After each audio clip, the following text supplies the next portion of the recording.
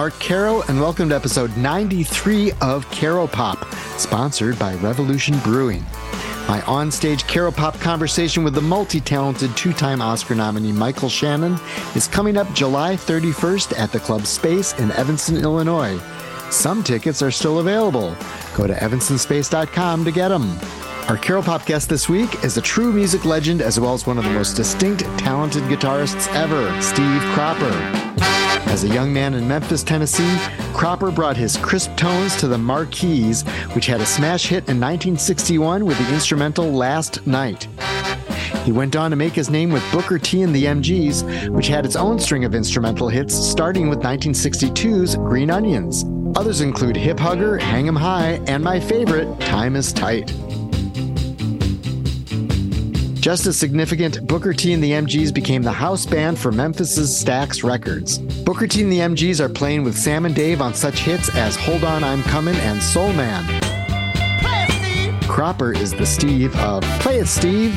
They also back Eddie Floyd on Knock on Wood, which Cropper co-wrote, and Albert King on Born Under a Bad Sign and Crosscut Saw. But Booker T and the MGs made an especially big impact playing with a singer who initially arrived at Stax, driving another singer to the studio, Otis Redding. Otis Redding was a towering talent, a soul singer with a voice that could rip the roof off or disarm you with its tenderness. Booker T and the MGs played on his first single, These Arms of Mine, and the classics that followed, including I've Been Loving You Too Long, Respect, which Otis wrote and Aretha Franklin famously covered, What you want, honey, you got it. And what you need, baby, you got it. All I'm asking is give me a little respect when I and Try a Little Tenderness. They also joined him live. If you want a sense of Otis and the band's power together, watch their volcanic performance at the Monterey Pop Festival in June of 1967. Cropper, who was also doing A&R for Stax at the time, worked closely with Redding. They co-wrote several songs, including Mr. Pitiful and Redding's sole #1 hit, Sittin' on the Dock of the Bay. That landmark single was recorded shortly before a plane carrying Redding and members of the Bar-Kays, who had been touring with him, crashed near Madison, Wisconsin on December 10th, 1967. in the morning sun. Redding and 6 others were killed. Both the single, The Dock of the Bay, and the album of the same name were released posthumously. Ships roll in. Then I watch them roll away. Cropper, who previously co-produced the classic album Otis Blue, Otis Redding Sings Soul, produced The Dock of the Bay and Redding's other sessions in 1967. Those songs formed the basis of 3 other Redding albums. My favorite, The Immortal Otis Redding, was released in mid-1968 and features the wonderful ballad I've Got Dreams to Remember, the single, the happy song Dum Dum Dee Dee Dee Dum Dum, and Hard to Handle, which the Black Crowes covered. The albums Love Man and Tell the Truth followed in 1969 and 1970, respectively. Now, Rhino Records has packaged these posthumous releases in a 6 LP box set called Otis Forever, the albums and singles 1968 to 1970. It contains those 4 albums, from Dock of the Bay through Tell the Truth, along with a newly compiled mono-double album containing all of Redding's singles over that period. Cropper produced it all, and in this conversation from his home in Nashville, he takes us back to his days of playing in Booker T and the MGs and working with Otis Redding. How did Otis and he co-write songs? Did Otis make Booker T and the MGs a better band? Cropper also recalls producing Mavis Staples' first solo album and playing with John Belushi and Dan Aykroyd in the Blues Brothers Band. Remember that scene in the Blues Brothers movie when the band is playing behind chicken wire while beer bottles smash into it? You know who was throwing those bottles? The answer is a doozy. Also, what does Cropper like about playing a Fender Telecaster? Does he think of the guitar as a melodic or rhythmic instrument? And why did Sam and Dave enter from opposite sides of the stage? Cropper is now 81 and still making new music. If you're as big a fan of Booker T and the MGs, Otis Redding, and Stax as I am, you will love this Caro Pop conversation with Steve Cropper.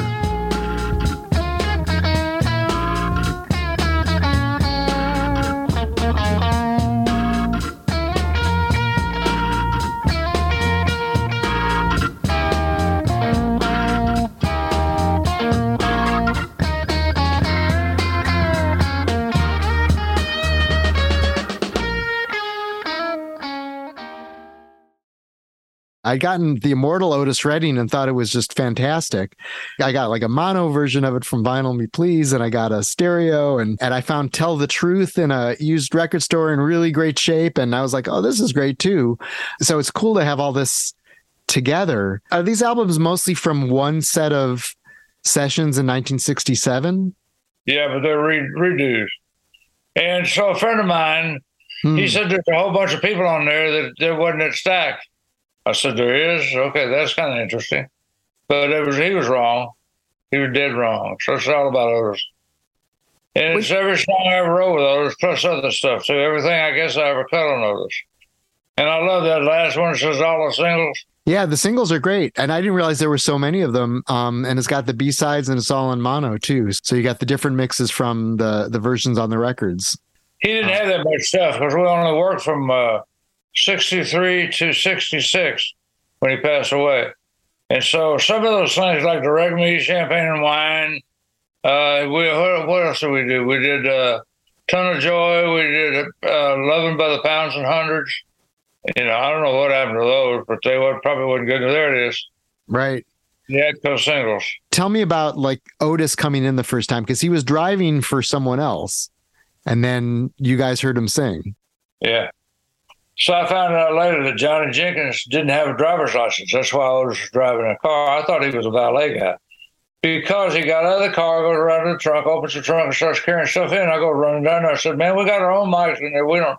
He was setting up like he'd set up for a gig with the mics and all that stuff. All we need is Johnny Jenkins' amp and his guitar and the chord. That's all we need. Everything else we got, drums and all that stuff. But okay. And then he kept bugging Al about somebody listening to him sing. And Al came to me because I was A&R direction. And he said, you probably won't get him today because he usually holds auditions on Saturday only, not during the session. So we're through cutting that day. And we cut These Arms Are Mine. And I said, Jim, you got to come hear this guy play. And I knew I was going to get fired if Jim didn't like him. But he said, man, this guy's great. Let's get this on tape. So we cut These Arms Are Mine. Jim had already sent the band home, basically. Said, go home, get you some dinner, and go to your gig, and we'll come back tomorrow and try it again. So Doug, I said, you know, Louis Steinberg played on These Arms Are Mine. He said, no, dude, I did. I said, really? I forgot that. And he said, yeah, you come run out on the sidewalk. I said, get your bass out real quick. We got another song we got to put down. And I wound up playing piano because Booker had already gone. I think there's a book out saying Booker saying he played on it. I know he didn't. So he asked me one time, he said, Steve, you played on These Arms Are Mine? I said, you darn right I did. These arms are, he said, play me some of the church choirs. I said, you play something. I was sitting at the piano. He said, no, I need you to play something. I said, I don't know. I can't play piano. He said, play me some of the church quads. Quads, he called them. Q-U-A-D-S, quads. Church quads. 6/8 triplets is all that is. These arms are mine, they are lonely. Johnny Jenkins is playing guitar on there. So how did you get to the point where Otis is singing These Arms Are Mine? Did you finally say, okay, just like, you know, we're at the end of the session, just sing the song, let's hear it. And you're sort of expecting not much. And then his voice came out and you're like, wait a minute. He's the only artist that ever sang that made the hair on my arm stand up. So I went upstairs. I knew if Jim Stewart didn't like him, I was going to get fired. I said, I didn't care. That guy's worth it. So I said, Jim, you got to come. You got to stop what you're doing and come and listen to this guy sing. He said, I can't. I'm in the middle of playing back. I said, I don't care. Just stop what you're doing and come and listen to this guy sing. I thought I was going to get fired right there before we ever got to the studio. I was up in the control room. That was on the stage of the old theater. So he came down there, and Otis started saying These Arms Are Mine, and I told you already. I said, that's what Jim said, man, we got to get this on tape. I kept my job. Right, absolutely. Well, you got the singing, and then you also have the song. I mean, it's a great song that he'd written. So you could have had him sing some standard or something, but he's singing an original song you've never heard before. Right. And it's a classic. Like you say, These Arms Are Mine. And anyone listening to this is going to be like, well, yeah, These Arms Are Mine. Of course. That's like this classic Otis Redding song. And it's the one that he was driving the car and then set up and did a session right there. And that's the recording that you hear on the record, right? Right. And a guy in Nashville, right here in Nashville, broke that song, John Richburg. Anytime I hear a song like a soul ballad in 6/8, I think, oh, that sounds like Otis Redding. We just did what we were doing. In the early 60s, late 50s, early 60s, If you had enough hits, you got an album. So it was really the best of for most artists. And then they'd throw in, Stardust and a couple of songs that they didn't write that nobody had heard of. Stardust, everybody heard of that, but they'd always cut those kind of songs. That familiar, some not so familiar song. But that's what we did. We put out singles. We put out an album that had 5 or 6 singles in it, and then the rest of them would be fillers, what we call filler songs. Right. Yeah, he'd do a lot of covers, which often were really good. I mean, Otis Blue, you got 3 Sam Cooke covers on there, and it's not that long after Sam Cooke had died. Was Otis like really sort of moved by Sam Cooke at that point? So. And I always said that if you took a jar of Little Richard and a jar of Sam Cooke, shook it up, poured it out, you'd get Otis Redding. Mm.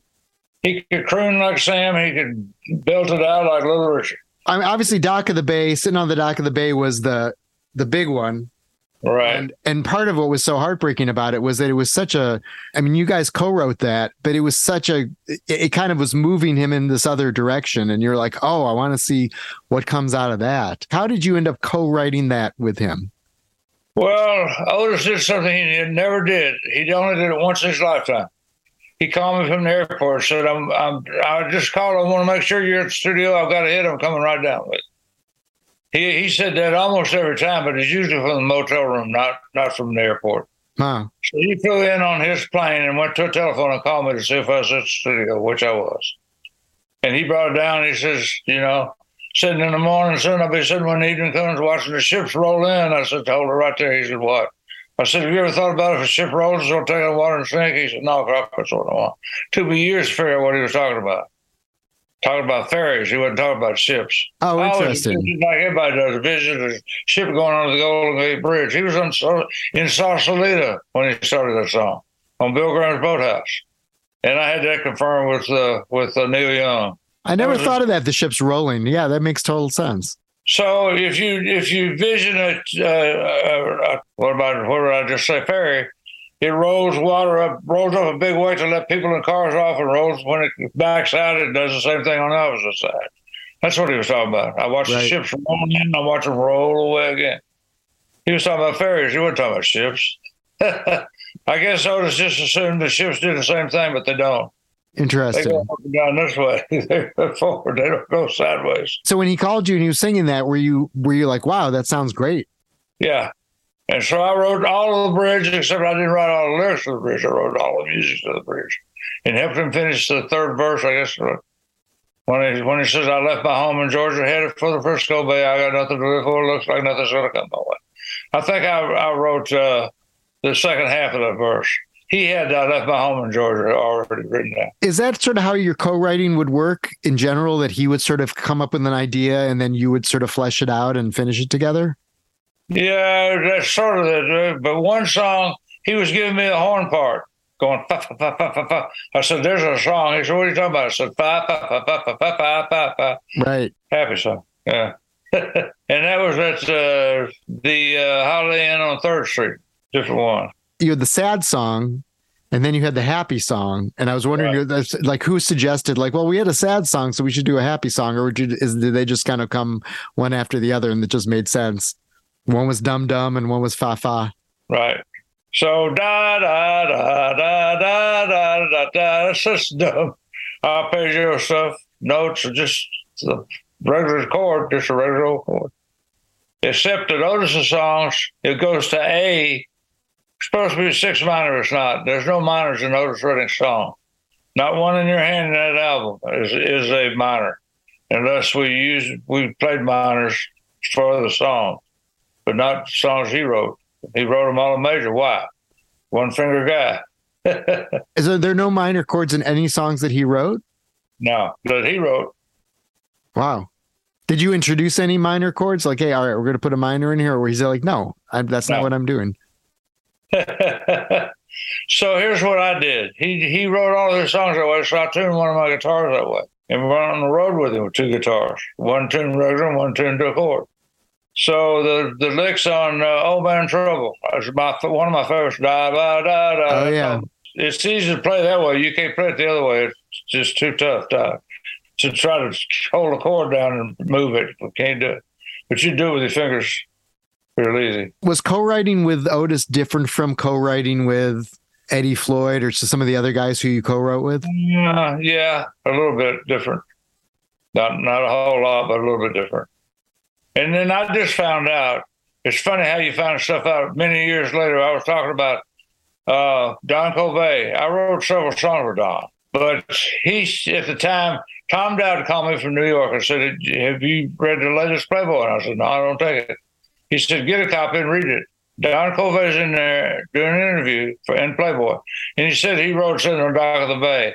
He didn't write that song. But I did find out this week that he supposedly wrote, I can't do what 10 people tell me to do. And I think that's the one line that sells the whole song. I know the whole song is good, but that line in the bridge, I can't do what 10 people tell me to do. Everybody can relate to that. That's got a job that has a foreman or whatever. Absolutely. They say 10 people, well, the foreman, designates everybody on down, just like in the military. Did you feel like Otis was evolving as a writer a lot at that point? He was evolving as an artist. And the thing was, we kept looking for something that would sell both pop and R&B because he was big R&B. We didn't lose that audience. But we wanted to gain a new audience. And so Dock of the Bay fit that description.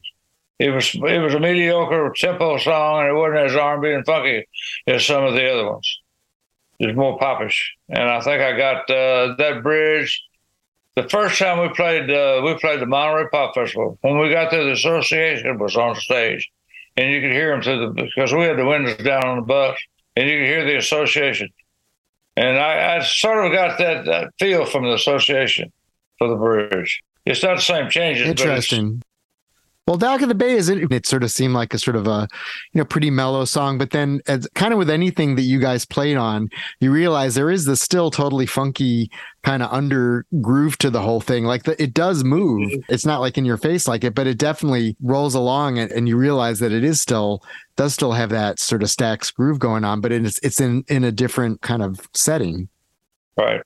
If I could pull a guitar off of some of those sessions, I could prove a point that Otis made me just sound good. So maybe sound funkier than I really was. And the country I got, the funkier it got. He's just an old country boy, but it's so funky, How did Otis make you guys, Booker T and the MGs, play differently and grow as musicians as opposed to all the other, acts that you guys backed at the time? I don't know. You just, when you work behind Otis, you just come up with more different ideas, I guess. And of all the artists on Stax, that we had a bunch at one time, about 17 artists signed at one time. He was the only artist that the horn players, everybody said, well, they couldn't wait till Otis got back in town. When's he coming back? I don't know. We only got him for 1 or 2 days at a time. Except I think the Otis Blue album, he was there for about 3 or 4 days. And I remember we didn't figure out he wasn't there, but he was there earlier in the week, and we wrote a lot of songs. But on that session, we didn't get through during the session during the album. So Jim Stewart said, can you guys come back after your gigs tonight? So we showed back up about 1:30, 2 o'clock in the morning and finished that album. With 4 sides to finish it, we did. And I remember the guys were outside his band, the traveling band. They were on the bus outside. They said, Otis, they were yelling, come on, Otis. Come on, or we're going to miss our gig. Well, they were about an hour late getting there. He wrote Can't Turn You Loose, and we did it in about 10 minutes. Can't Turn You Loose. He didn't have the lyrics. Huh. What was it about Otis that everyone wanted to work with and be part of?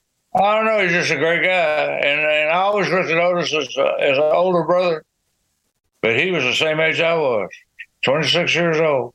I have a video of you guys playing at Monterey Pop, and that set is just on fire. And you sort of can see him just kind of, wowing everyone, including, I would guess, you guys on stage.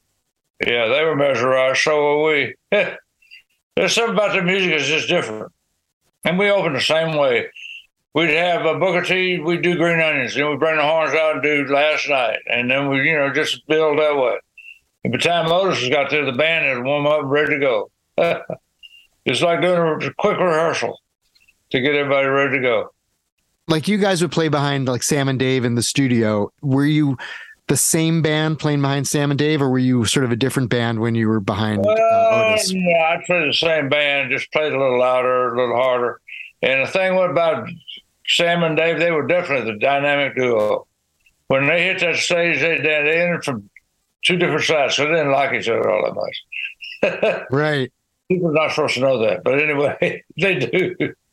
I've said it a dozen times. They didn't like each other very much.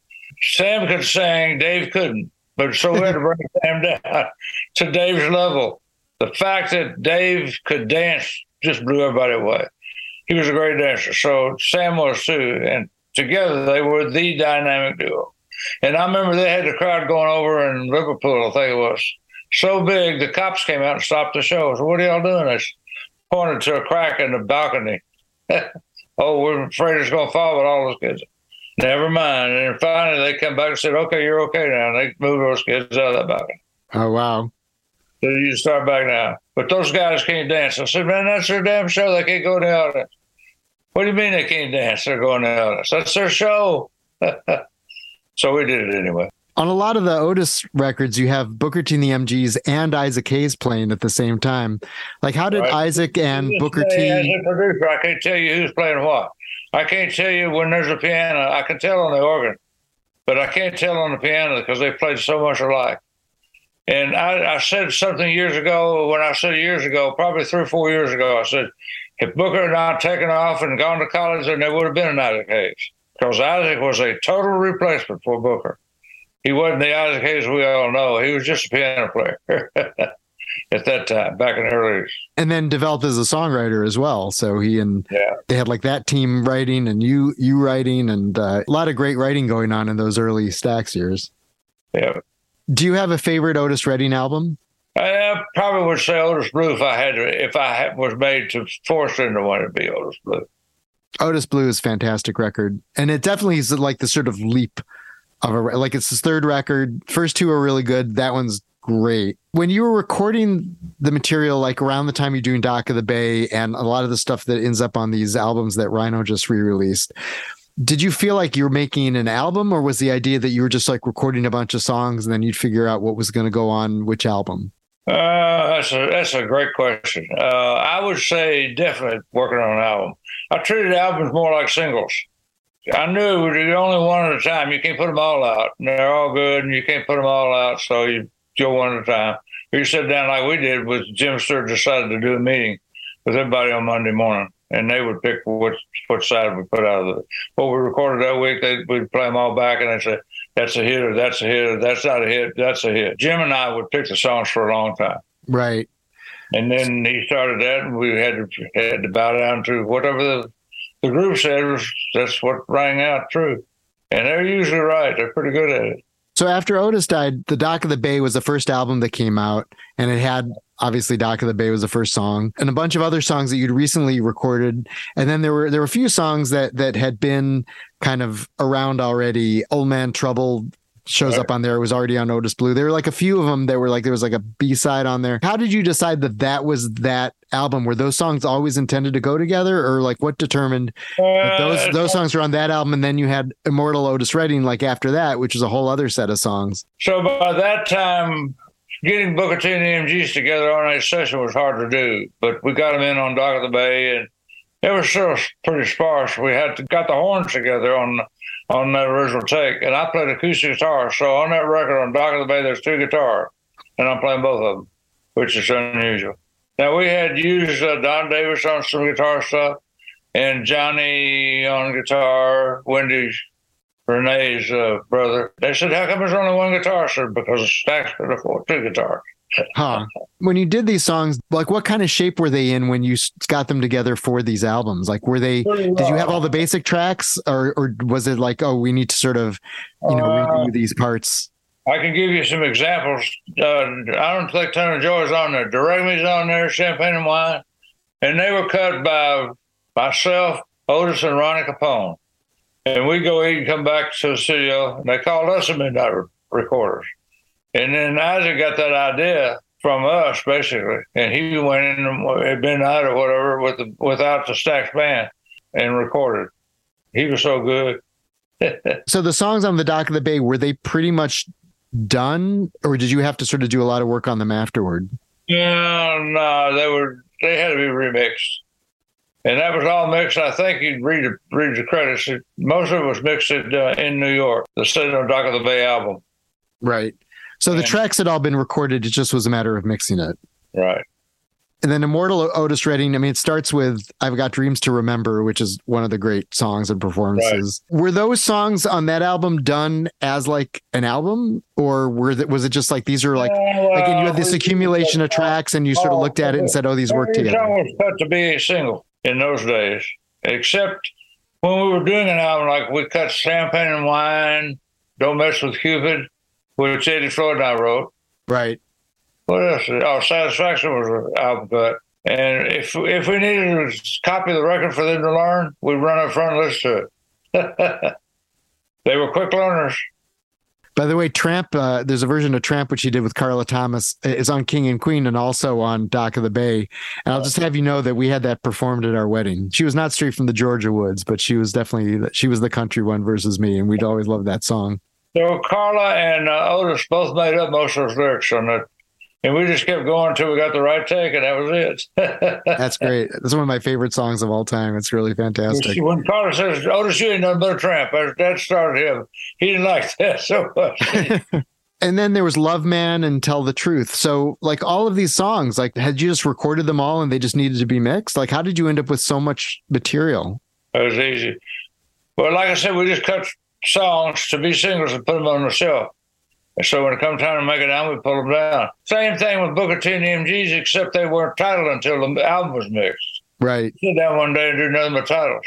They were just tracks, track 1, track 2, all the way up to track 8 or whatever. In those days, track 10. See, I could have a whole conversation with you about the titles of Booker T and the MG songs. Like, how did you come up with, Hip Hugger, for instance? Well, Hip Hugger is a story I put in the show. Booker said, let's call it Pedal Pushers. You know what that is. Pedal pusher. They made pants for girls that were long, but they didn't want to get the pants caught in the spokes like boys would. And if you had a cover on it, everything was fine. But most of those bikes in those days didn't have a cover. They were faster, but they didn't have a cover. But they didn't want the pants to get caught in the spokes. So they came up with these knee things called hip huggers and pedal pushers. So that was it. So the girls didn't get caught. Booker, I don't know about pedal pushers, but there's a new fashion coming out called hip huggers. You mind if I call it that? And he said, no. And I said, do you mind if I spell it? He said, no. So I spelled it hip-hug, H-U-G-her, H-E-R, hip hugger. Nice. Yeah. Did you guys tend to title the stuff together, or was one of you sort of the title guy? I think so. Melting Pot was my idea, and Booker went for it. So he'd come up with an idea, and I said, great. I've got some good titles for new albums coming out. Great titles. Oh, nice. The one single I know we're coming with as a single, because everybody has told me, you don't need the music, just put the damn title out, called Crawl Space. Ooh. Crawl Space. That's good. I never thought of that back in the 60s, but I didn't. Is that an instrumental, or you got some vocals on it? It's instrumental. No, there's no vocals. Nice. Yeah, I saw Booker T and the MGs at the Cubby Bear in Chicago, early 90s, twice. One with Antod Fig as your drummer, and then one with Steve Jordan. And they were fantastic. I was like, I can't believe I'm getting to see Booker T and the MGs, and I'm standing right by the stage. I was like one of the great treats. We were a little different than most bands. We did it a little slightly different. Simple but different. And so I got reminded the other day on a session and said, I love the way you voice your chords. I said, I never thought about that. It's old church chords. I learned how to play it from the black church, I guess, the gospel style. And it just has a different sound. It's the same chord, but it's a different sound. And then you modulate from that and you go do different stuff. And well, it just seemed like you guys always knew, like, not in terms of like a perfectionist thing, but you guys always knew the right thing to play and not to play anything more than what worked. Right. Like you were totally economical, but the parts were memorable and fantastic, but never overplayed. Appreciate that. I mean, do you think that was part of the sound, that you sort of knew that there needed to be space in there as well as, what you guys were adding? Right. Well, things like minor sevens and major sevens and all that sort of stuff. Jim Stewart said, get that jazz chord out of there. And he knew music. He was a fiddle player. He knew music. So It wasn't like he was just coming off the cuff of his head, slipping. He knew what he was talking about in most cases. But he couldn't keep time, neither could Doug Dunn with the foot.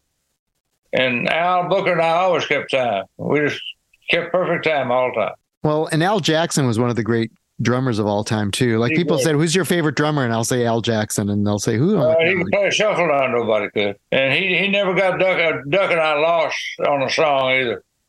And he had a trick for that, but we knew it. He had something he did in the first bar of each 8 when it came up, or whatever it was 12 or 16. He did something with the first bar that just cued us. That's the top of the thing at each time.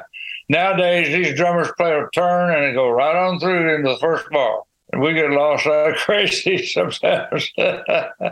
You listen to a song like Time is Tight, and it seems like what he's playing is really simple, and yet there's something so driving and funky about it. I listen to it and it's like magic. And like this is like some of the greatest drumming I've ever heard. And it's just this insistent beat, but the feel of it is like nothing I can think of. Well, you know who turned us on to Al Jackson that we knew, that Duck and I knew? Anton Fig. He said, have you guys seen that video you did up in Oslo, Norway? I said, no. And he said, get it and listen to it. It's out now. And it proved that Duck and I had always said that's the greatest drummer we ever worked with. Yeah. He was great. And then my engineer pulled up this thing we did in Paris for New Year's Eve or something, some dance party thing. And I don't even remember playing it, but that band is smoking. That's all I'll tell you. For those who've seen it, they would know. For those who haven't seen it, get and watch it. It's great. And we do the same old thing. And you can really see how Al and Booker would work together, too. So there's a spot in that album, in that concert that we just, Duck and I sort of quit playing and let them have it. Oh, amazing. How much of a difference did it make for Booker T and the MGs when Duck Dunn came in to replace Louis Steinberg? That's hard to say. I don't know.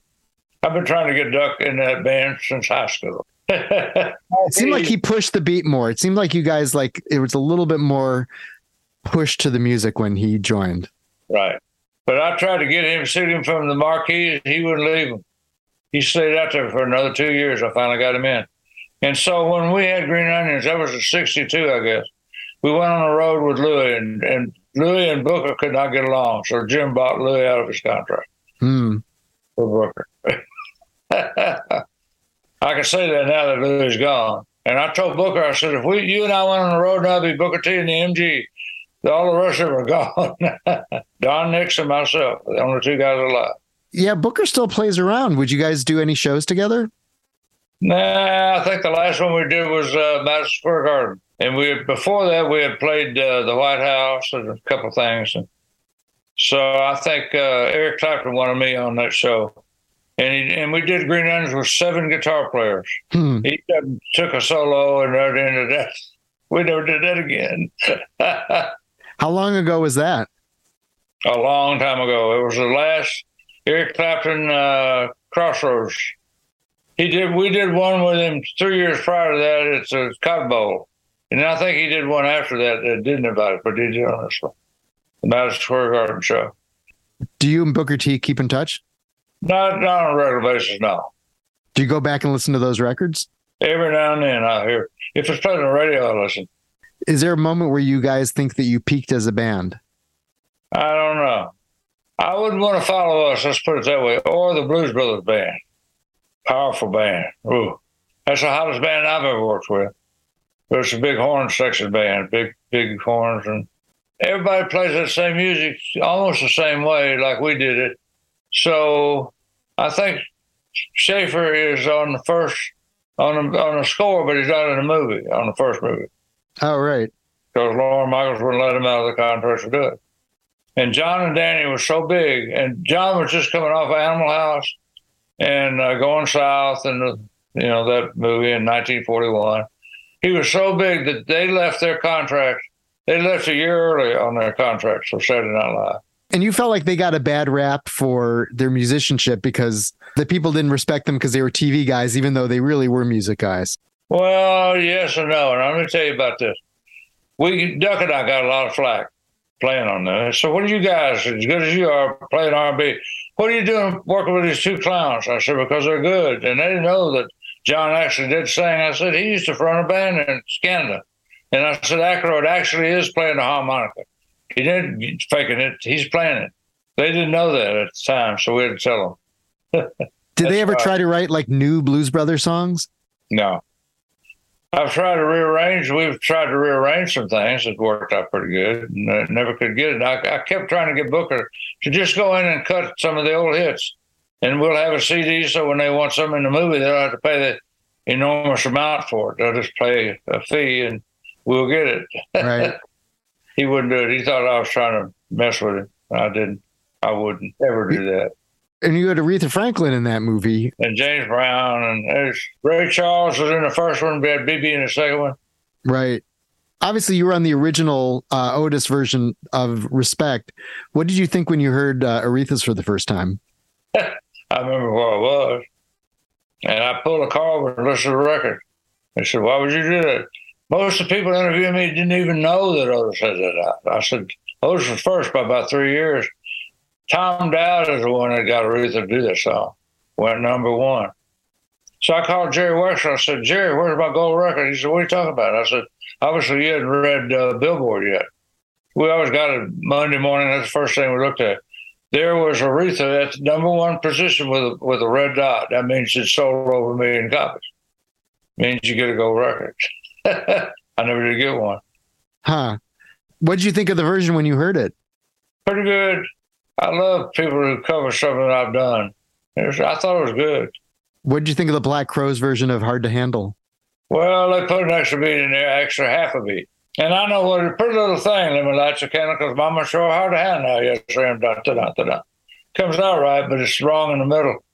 So you were just like, they messed it up. Pretty little thing, let me light your candle, because Mama sure hard to handle now. Yes, Ram. It's one that people know now, and that was not one that was even on one of the original albums, and yet it's a standout track. And when you listen to it on your own, the Otis version, you're like, oh, this is a great song. It is, but I'll tell you something I know you don't know. Doug Dunn's son was the engineer for the Black Crowes music. Oh wow, I did not know that. Yeah, you didn't know that. I knew you didn't know that. So did he bring the song to them, you think? And I'll tell you something else you don't know. Who was throwing the bottles at us in the first movie? I remember the bottles being thrown at you and breaking against that fence. Through the chicken wire. Yeah. Willie Nelson, that's Sissy's paycheck. Really? Wow. Yeah. They were at a soundstage at Universal next door filming Coal Miner's Daughter. See, I was going to say that Coal Miner's Daughter was around the same time. They come over on a break just to see what we were doing. So Landis, the director, John Landis, hands him a box of sugar beer bottles. I said, throw them at the guys, really? Yeah. So they're going over the cameraman's head and throwing those bottles at us. That's hilarious. There's no shot of them doing it, is there? No. Darn it. Wow. Just read about hearsay. I got to interview one of them and say, look, I heard you guys were throwing bottles at the Blues Brothers.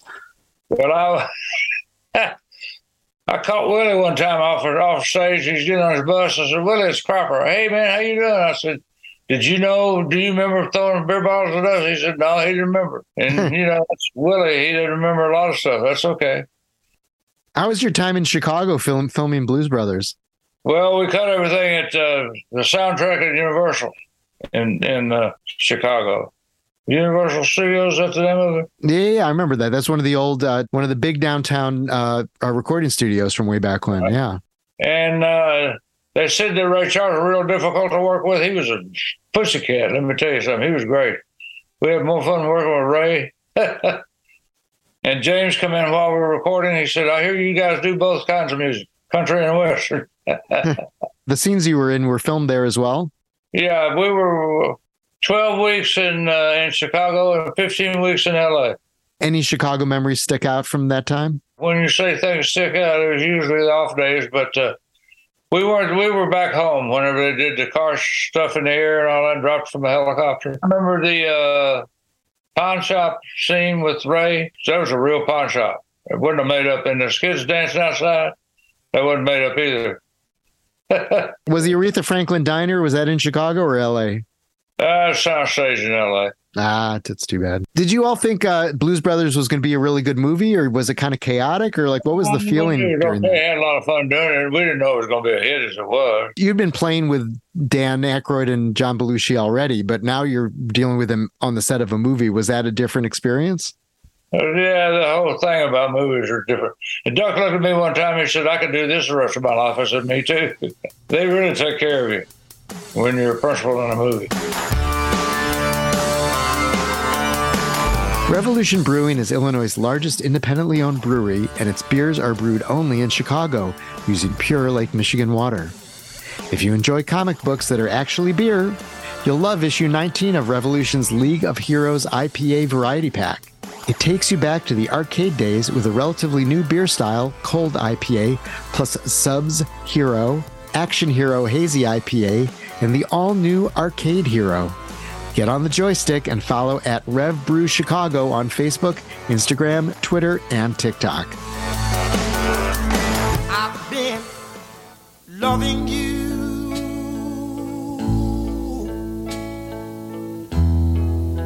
too long to stop now. What is it about the Fender Telecaster that drew you to it? Well, the main thing about a Telecaster is it's very useful. It's got multiple purpose, multiple sounds. When you hit a chord on a Gibson, I'm not knocking Gibson. It's all distorted and it sounds good. Just one good sound. Telecaster, you hear every note you're hitting. So most of the guys, and I will tell you this, if you use this, most of the guys play Green Onions, that intro to Green Onions on upstroke, tune. And I'm doing 4-1, 2, 1 lick, but it's in the hands. So I keep it right, and it's on a middle pickup, but I'm not on the middle position. You got the neck pickup and the back pickup, and I put in the middle position to get a little of both to make the front pickup a little brighter. Nice. Yeah, because I tell you only got the 2, so as opposed to the Strat where you have the 3. Was that always the guitar you had, or did you start off, what was your first guitar? So the ones I use at session are gone. Most of them are gone. And I got one now I've been playing for 9 years. And it's locked on the front pickup. And I took it to Tokyo one time. The first time I pulled it out of the closet and played it, took it to Tokyo, and the band said, "Yeah, keep the guitar. That sounds great." I said, "Okay." So I used to lock it down on the front pickup, on the neck pickup. But I would hit it and go bright again when I hit it hard or something like that and hit that switch. So I locked it down with a piece of cardboard. And then I ran over to set like that. So I couldn't play the back pickup now if I wanted to. Huh. I just sort of kept rattling, and the screws in the back pickup or the bright pickup would rattle. I'd tighten it, come home and tighten it down. 2-3 dates and it'd be back to normal. So I just pulled it out and put a piece of cardboard in there, sprayed it gold. Everybody said, "Man, I love that pickup you guys." I said, "Obviously you couldn't see it from where you were sitting." And they said, "That's no, impossible." I said, "No, it's possible, all right." Do you remember the first guitar you ever picked up? I do. It's at the museum down here in Nashville, at the Musicians Hall of Fame. What was it? Was it a Tele? Or? And then my uncle died and left it to my aunt, and I tried to buy it for her. She wouldn't. So my dad went to it was his sister, and he said, "I left something in the car." I said, "You want to help?" He said, "No," and he turned the corner with it, and I knew what he had. I said, "You got that from Marty?" "Yep." So that guitar is an old Gibson, one of the first Gibsons ever made.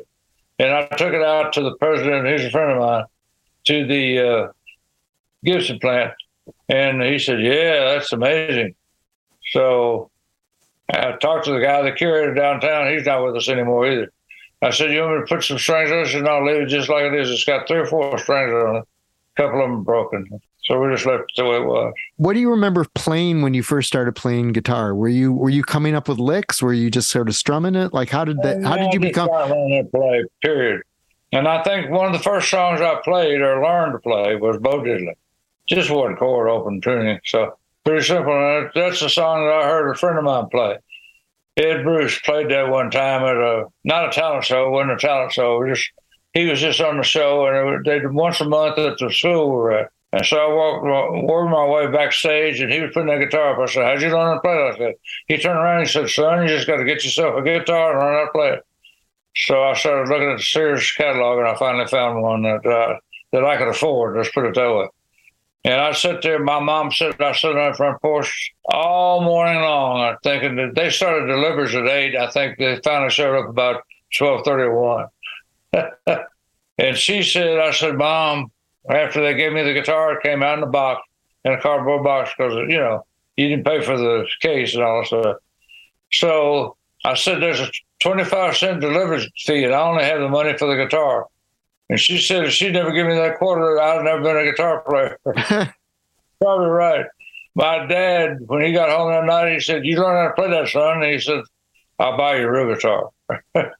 So he did. I learned how to play that one, and he said, "Okay, it's about time." And we went over, and he bought a used electric guitar, and I played that for a while. Did you think of the guitar as more of sort of a melodic or a rhythmic instrument? More of a rhythm thing. I know you get music out of it, but I didn't care about playing music. So I just played by ear what I was hearing. And they say most guitar players are frustrated drummers, and I'm one of those guys. That's all I know. I always was in love with drums. I never could play them, but I was in love with them. And Al Jackson showed me a couple of licks. I said, "Teach me this, teach me that," and he did. Didn't do any good. But yeah, you always had that rhythmic foundation to your playing. And obviously, you know, Booker T and the MGs from Green Onion on, it always was music that made you want to move. I mean, was that something in your kind of DNA that you wanted to make music that made people move? Yeah, definitely. We were all about dance. Duck and I were. I know that. We were all about dancing. Anything we could play to make people dance, that we liked it. We kept it. So we're always coming up with the grooves and things that would make people dance. And Al was one of those guys. He didn't care what you did as long as you knew what you're doing. Playing the rhythm, he'd lock it right in on it. And then Booker would play those melodies, great melodies on it, in time. You know, Booker has perfect pitch. He can play any and every instrument ever designed or made. He can get the music out of it. He just knows what it is. And he plays horn. His main instrument is trombone, by the way, not organ. Organ was a secondary thing. His instrument in school was part trombone. Huh. He's the first guy, I think it's Illinois State University. He's the first freshman to ever make the marching band the first year. Even if you're good, they make you wait until the second year, 2 year sophomore to get in. He got in as a freshman because he was so good at playing and marching at the same time, and they knew that, so they put him in there. There was like a college versus professional musician thing going on with him, right? Oh, yeah. You know, Booker can write and arrange music for big orchestras. He'd write music for 100 pieces, I guess. You know, we never had that many. We couldn't afford that many. So it was a modified string section, 9 or 10 guys, and that'd be about it. And when you were at Stax, you were also working A&R there, right? I mean, weren't you sort of helping sign? I did it all, yeah. Janitor, marked tapes, edited, mixed, did the whole thing. Did the gambit of whatever it took. I was just an on-the-job guy. Same thing with guitar. So, and you got a new album that you're working on now, an instrumental album? Yeah. It's the same group we got nominated last year. Right. Yeah, you had Fire It Up, which came out in 21. Yeah. It's the same group of guys, but this time we've added Billy Gibbons on the album. Oh, nice. He agreed to do it. He's still in Europe, and he's going to overdub his parts on some of the stuff he did. There's 3 songs, I think, that I co-wrote with him, and that John Tiven and I co-wrote with him. And there's three songs that he did that are definitely Billy Gibbons song. And he's going to overdub on that and probably sing a couple of them, one of them anyway. And he's already written off on one of the 3 that Roger Real sings. It's real good. Do you feel like you're still learning as a musician? Always. I never learned how to play. I think that's a good thing. I just learned by doing it on a job. It's sort of like fixing pipes. When you go to your dad went to school to get his credentials as a plumber. But the kid's always there watching fix leaks and drips and all that. So one day this kid grows up and his dad dies, leaves him in the business. He's fixing pipes better than anybody. Fixes it, stays fixed. Same thing with guitar. I didn't have anybody to look after, but I just learned by doing, and Jim let me get away with it. You play every day? No. I play when there's something to be played on. If you give me a budget and an artist, I'll have you 3 songs by noon tomorrow. Otherwise, I have nothing. Do you write on your own or just when there's a project? No, I hate my writing when I write on my own. I like to co-write. People, I like to come up with a line. They say, man, that's great. Keep that in there. And I like for them to come up with a line. I said, do it again. That's great. You know, one of the albums that I got recently was the first Mavis Staples album, and you produced that one also. What was she like to work with? Pretty amazing. So I found out something about Mavis. Pops would not let her date. He didn't let, she had her first date when she was 21 years old. He said, okay, you're old enough now to even date. Huh. That's what, yeah. I was dating girls in grade school, in the 6th grade, 8th grade. Well, that first Mavis album, I mean, she'd been playing with her family and the Staples Singers for so long, and to get her out of that comfort zone and into a new setting, I would think that would have actually been kind of challenging to sort of make her comfortable to do, you know, what was her first solo album. Right. The first song she did was House Is Not a Home. Why? Because that was the only one Pops would agree that he let her sing. She really did trust Ronnie and I. So we'd come up with ideas for songs. She'd agree to it and I'd agree to it. Same thing with Staples Singers. Once Pop trusted you, he trusted you. So he went for The Wait. The night they drove Old Dixie down, that one. Right. Band called The Wait. And I didn't know I'd be working with Levon Helm at one time. So we were doing an album on, Black with the Pixies. His last name is Black. I forget his first name. Oh, Frank Black. Frank Black. Sang with the Pixies. Yeah. And so there was some song we were doing that needed that good old New Orleans March beat. I said, call Levon Helm. He's better than they are at it. And he was. One take.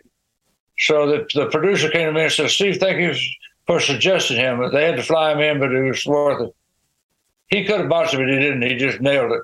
That old second line beat, I knew he was the best at it because I worked with him about a year and a half. So that band, Levon Helm, and that band is why we were in the Blues Brothers, basically, because they used it. We toured during the summer, and they used the Saturday Night Live horns. Right. And they loved it, and I did. So when Belushi came to the band and said, we've been asked by Steve Martin to open for Steve. Should I take the whole Saturday Night Live band? And Tom Bones Malone, the trombone player, said, you better get Dunn and Cropper. They're old road dogs. I don't know where they came from, but they know what they're doing out there. Some of these guys may or may not know. So that's how we got the Blues Brothers. And nice. The other thing is we played Carnegie Hall one night with Levon Helm. And Belushi jumped up and said, if I ever put a band together, I want that band. We added Bad Guitar Murphy, and who else did we add? Schaefer was already there. Jordan was already there. Duck was already. I was there. I'm trying to think, but there was one other person we added to that band. So was Levon Helm ever in the Blues Brothers band? No. Do you think Stax was the greatest record label of all time? I'm not going to say so. No, I don't know. But I think the greatest singer we ever had at Stax, we didn't have enough records on it, was Johnny Taylor. Johnny would get a royalty check, go to preaching, get a royalty check. When the money ran out, he'd come back and make another record. When he got a big royalty check, he'd go back to preaching. Sort of like Little Richard did at first. Then Little Richard settled down. He just started using that architect of rock and roll and stayed in Hollywood making movies and stuff. He did real good. So you think Johnny Taylor was Stax's best singer? Yeah, definitely. Interesting. All that stuff he did after he left Stax was good too. A lot of artists just fell on their face. They couldn't work without Booker T and the MGs. I mean, they had their house bands that they took on the road with them, but when it come to making records, they had to have us. Well, Sam and Dave didn't have any sort of success until they came and worked with you guys at Stax. And then when they went back, that was it, right? Right. They needed you guys. Someone else you guys backed up was Neil Young on an album and on tour. What was that like being the band for Neil Young? Well, it was great. Being with a rock star, he is a rock star. He didn't book anything. He lets the word, makes one phone call, lets the word out that he's going to be performing somewhere, and everybody shows up. So they pull that on us out there. I said, man, we got 2 more weeks of rehearsal. I said, no, you don't. You don't perform tonight. I said, I'm going to have some cheat sheets. Okay. And I used that up until the last show, and I threw that book away in the last show, played the show. But I always had it right there behind me. I never did turn around and look at it, but I had it there if I needed it. And between breaks of songs, I'd turn the page and go to the next song. So the tour we did, everything was worked out. We did the same show every night, just about. And Neil came out and did Dock of the Bay and a couple other things that he did. Exactly. He said, you know what I like about the MGs? I said, what's that? I thought he was going to start playing. He said, I don't have to tell you what song we're doing. We got voted the #1 tour of the year, and he fired everybody. He got so much hate mail from those who loved his old band. Well, that's the fun thing with Neil Young is that he plays with all these different bands, but I thought that pairing with you guys was so cool. So I thought it was cool, too. David Briggs, the producer, kept saying, Cropper, move out some. I said, I don't want to move out any further. He said, oh, just get up there. Do your thing. Okay. I would think for you as a guitarist, it would be interesting to be playing opposite Neil Young. He's grunge and I'm clean. So there you go. It is what it works. For the others, it works because there's a clean guitar player and there's a guy playing distorted stuff all the time. There you go. But he knows his chords, knows his songs. He never forgets to do his sort like Chuck Berry. He could play better than me, probably. But if he was singing one of his songs, he never missed a lick or a line. Amazing. Thank you so much. This is great. I really appreciate talking to you. I've been a big Booker T and the MGs fan. Love you, bud. Thank you. That's all for episode 93 of Caro Pop. Thanks so much to Steve Cropper for revealing so much about so much of my favorite music. The black vinyl version of Rhino's new Otis Forever box is widely available, and if you go to Rhino's online store, store.rhino.com, you can order the multicolored 6LP version, which is limited to 1,000 copies. Cropper's 2021 solo album, Fire It Up, is also widely available. For more information about Cropper, go to yesplayitsteve.com. Caro Pop is produced by Chris Swake, who knows what to do when time is tight. I'm Mark Caro. Please follow Caro Pop on Twitter @CaroPopcast. And you can follow me as well @Mark Caro, @MarkCaro. Also visit caropop.com where you can find this podcast and enter your email address so you'll hear about upcoming events and episodes. There are still some tickets available for my July 31st onstage Caro Pop conversation with actor, singer, director Michael Shannon at the Club Space in Evanston, Illinois. Go to evanstonspace.com. Please share this episode, subscribe, tell your friends, and tune in again next week for another Caro Pop conversation. Thanks.